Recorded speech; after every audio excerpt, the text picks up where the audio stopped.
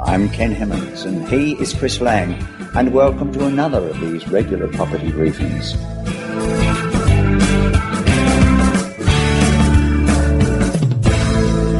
Again, a warm welcome to you, Chris. Thank you, Ken, and I do enjoy our time each week. During these sessions together, you've talked on several occasions about purchase proposals, and you've actually gone into quite some depth. However, I thought it might be useful to step back for a moment and explore how to get the very most out of the proposal you submit for each property. Well, Ken, the proposal is an interesting tool in your bag of tricks. And I'm a great believer in formalising the proposals. Not a lot of people do it, put in verbal offers or maybe a scrappy-looking email. You've got to let the vendor know that you are serious. And the beauty of formalising it in a proper letter, which might be attached to a covering email, is that by doing that, the selling agent is by law obliged to pass that on to the vendor, his client. Now, particularly if the letter is at least a page, probably maybe 2 or 3 pages long, there's no excuse for just doing a quick summary of the letter, either verbally or in an email. And you've got to remember, most selling agents are lazy. And it's a lot easier for them if you put a well-structured letter together, then he or she, it's just too easy for them. That all they've got to do is just pass it on to their client. And that's exactly what you want, because you don't want them interpreting your proposal. If it's properly structured, it is effectively a well-argued submission, and also it elevates you above the other offers, which, as I said, many will be verbal. At best, they will be a badly formatted email, and therefore you come across as being a serious contender. I mean, you've got to remember everyone's busy. So what you need to do is grab their attention, but not in a gimmicky or a garish way, just so that you demonstrate that you're serious and you know exactly what you're talking about. And obviously that starts with understanding the basic terminology, such as yield, cap rate, WALE, that's WALE, which is the weighted average lease expiry, CapEx, capital expenditure, so that in talking to the agent and or the vendor, if you do, you are familiar with and can use appropriately the terminology. Now, we've started to cover that in various podcasts, and we'll do a bit more of the terminology, but that's important. So you have to grab and hold their attention and let them know that you are serious. Okay, we now have the vendor or their agent's attention. So what's next? Well, you started by asking specifically about the proposal, but maybe before you submit the proposal, what you will have done is to quickly run some numbers. Now, they may not be the final analysis, but just enough to know that the property is worth pursuing. Now, we've talked before about, when submitting an offer, the terminology of bracketing. In other words, you need to make an assessment, either by yourself or with help, of what is a realistic market price. So therefore, if they are 5% above that, your offer will logically be 5% below that. So that brackets the anticipated ending up point in the middle. So that enables you to get a proposal off fairly quickly, because understand, until you sign a contract, you are not bound.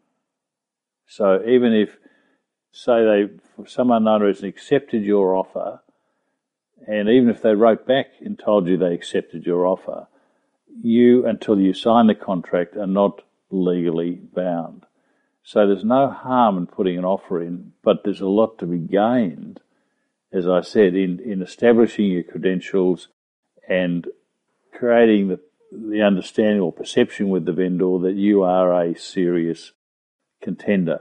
So you'll do the numbers quickly, identify, and this may happen after you put the first proposal in, identify the opportunities you have to add value to the property, because initially you may not have observed something, and that may assist you in being able to pay slightly more for the property to do the deal if you uncover or discern that there are ways that you can add value that maybe other people haven't seen. And, all of this ought to be backed up by getting a valuer's opinion, as you know, as to a figure up to which he or she would be prepared to support. Now, that won't necessarily be a formal valuation, but based on their knowledge of the market, you'll give them details of the property through the information memorandum. They should be able to give you a figure, if not a range, within which they would be comfortable to support that valuation. So, in essence, that surrounds the proposal.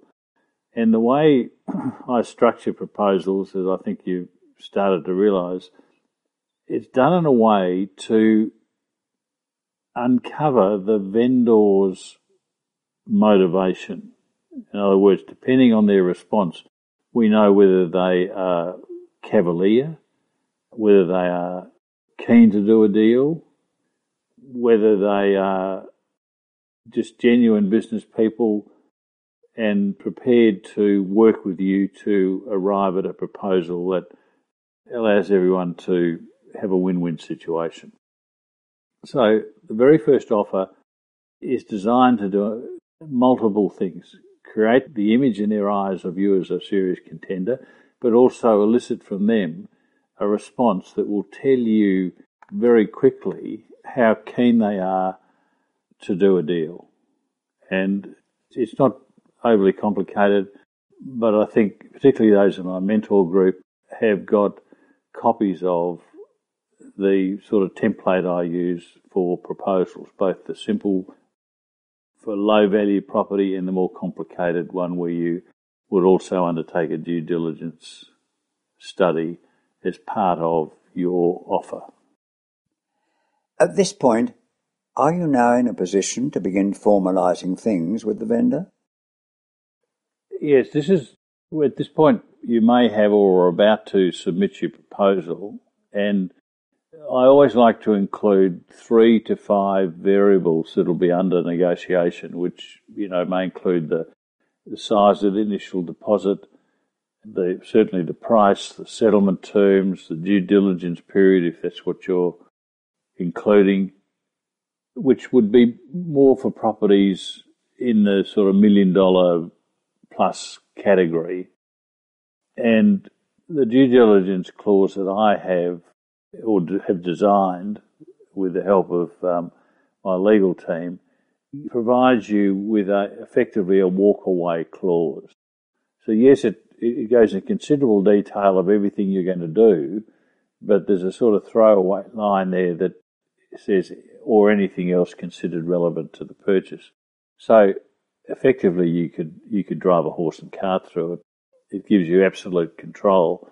But the secret in including that in your initial proposal is that every vendor is going to look at the price, they're going to look at the deposit, they're going to look at the settlement terms, and I want to take, with the due diligence, I want to take their focus away just on price. So you've got all these variables, but they tend not to dwell on the due diligence. They look at it and say, oh yeah, and it's done in a way they look through and say, I've got to provide this, plans, permits also, and they say, that's fair enough. If they don't have them, their lawyer or their managing agent will.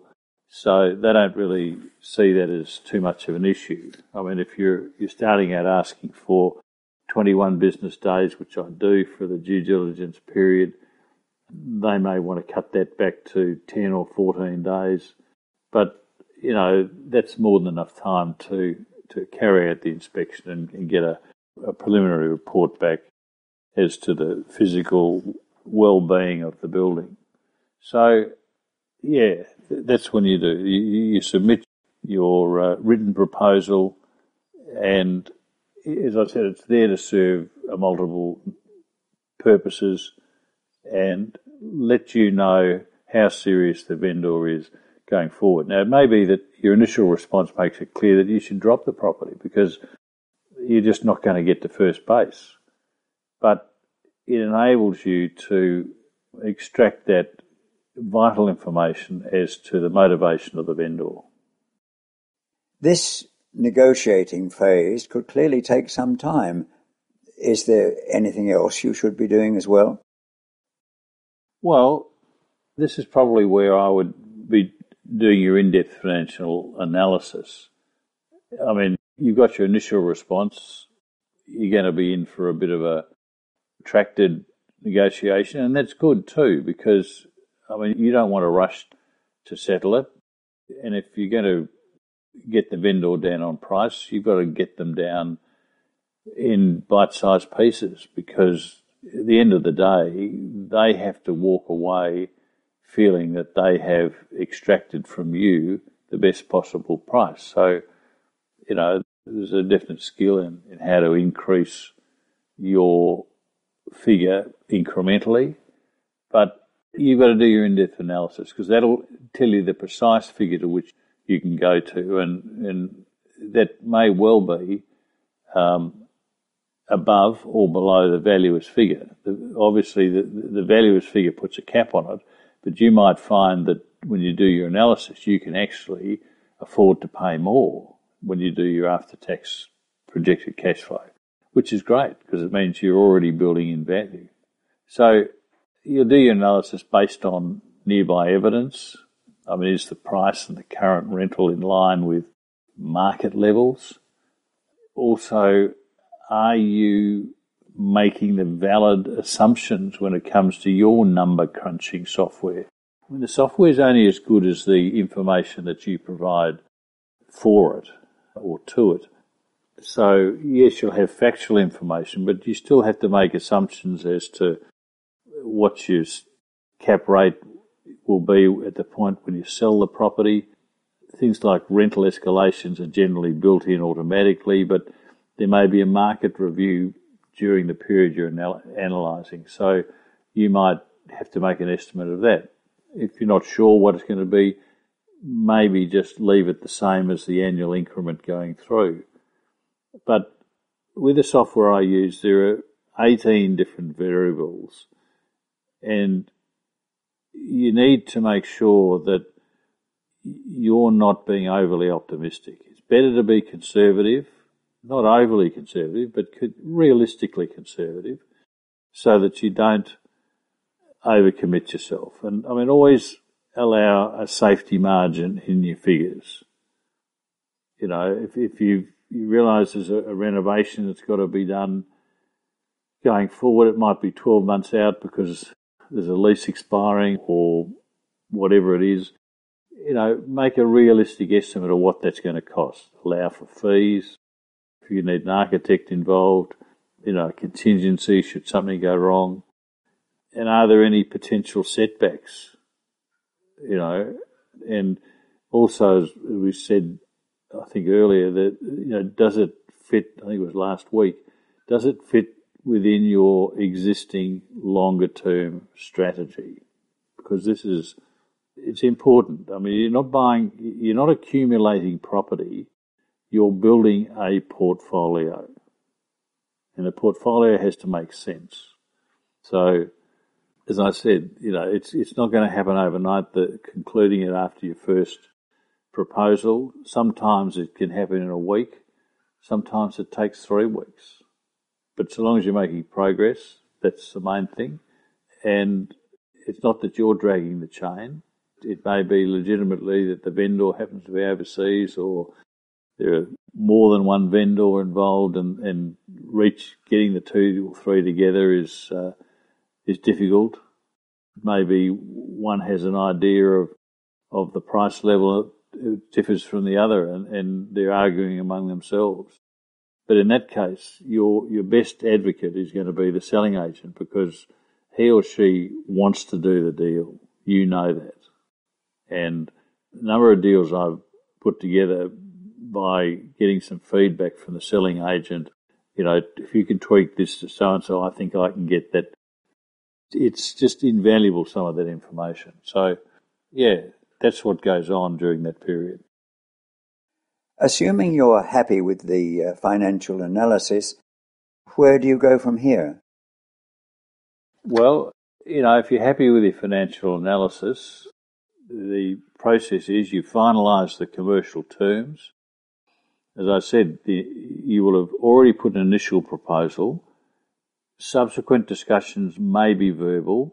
I would prefer it's at least done by email. I wouldn't keep repeating the detailed formal proposal. Just massage the various terms, the price, the settlement date, the amount of deposit up front, the due diligence period that's involved, and maybe if you've got other variables, that's great. Massage them exchanging emails, so you've got a paper trail, as it were. However, once you do finally reach agreement, I would then revert back to the formal proposal that you used before. And the reason for that is that, and I cannot tell you how many times it has been useful, is that you bring everything together that may have been discussed over a 1, 2 or 3 week period and condense it into the one document so that all the discussions are there. And what I generally do is highlight the final terms, the key issues which have varied from the original proposal. I generally highlight them in red so they can quickly jump through that and find the 3, 4 or 5 items under discussion and confirm that, yes, that's exactly what I've agreed. And that tells them that the balance or the 95% of the document hasn't altered. It's only these 4 or 5 items that have changed. So they can quickly zero in on that, and I just get them to sign off on the end. This agreed, signed for and on behalf of the vendor, accepting this as the basis of the deal going forward. Now, mentally, that's, as I said, it's not legally binding on you or the vendor, but mentally the vendor feels the deal is done. Now, that's good. But the real reason is when he instructs the solicitor, every solicitor wants to grandstand and justify their position. But invariably, the other solicitor will want to try and come up with a contract that doesn't accord with the commercial terms. So the beauty with having that signed off by the vendor is that I give that to my client's solicitor, and if the other solicitor arcs up, we simply send it to him, so I'm sorry, here is the deal that's been done. So now he looks like a fool in front of his client, and we also tell the selling agent that he's being difficult. So the selling agent talks to the vendor talks to the solicitor and says, listen, don't you stuff this deal up. We've already agreed these terms. Understand you're trying to do the right thing by me, but I'm happy with what we've agreed with. Just do the deal. And as I said, I cannot tell you over the last 40 or 5 years how many times I have been so glad I've had that executed. And it was more me being tidy for completeness, but the secondary benefit has far outweighed anything else I've done. So I guess that pretty much wraps it up then. Yeah, pretty much that wraps it up. However, don't wait till settlement to finalise your finance or get any quotes for upgrading or getting in place any new tenancy agreements. Just because you haven't settled doesn't mean Well, certainly the finance, you've got to get onto that. Now, if you've got a due diligence period, obviously you're not going to instruct the valuer to do the valuation on your behalf before the due diligence period is up. But things like quotes for upgrading, I mean, if you know the upgrading is going to be done straight away, well, get your quotes so that the day you settle, the builders can go in the next day. You don't want to have meters ticking over of finance and so forth. And also, every day that it's sitting there empty, you're losing rent. And the same with the tenancy arrangements. I mean, it may be that you bought a property that's got 3 or 4 tenancies, one of which is vacant. Well, you can appoint an agent to start looking. So if it's a 60-day settlement, it may well be that they're able to find a tenant before settlement occurs. Now, the vendor's not going to be upset with that, because they get interest from the day that the lease starts up until settlement. However, let's say the deal is that there's a rent-free period. Well, you may as well have the rent-free period ticking over during the settlement period before you actually have to outlay any money. So it may be within a month they find a tenant, so it's 30 days till settlement, but it's a 2-month rent-free. So 1 month the vendor wears, which they weren't getting rent anyway, so it's no loss to them. And you only have to carry 30 days of the rent-free after settlement rather than the full 2 months. So there's little things that you can do leading up to the settlement period that should be kept in mind. Yeah, and thank you for rounding that off, as it all makes sense. Ken, none of this is overly complicated. It's simply a process you need to follow in order to safeguard your success. Well, that's been great, and I look forward to catching up with you next week.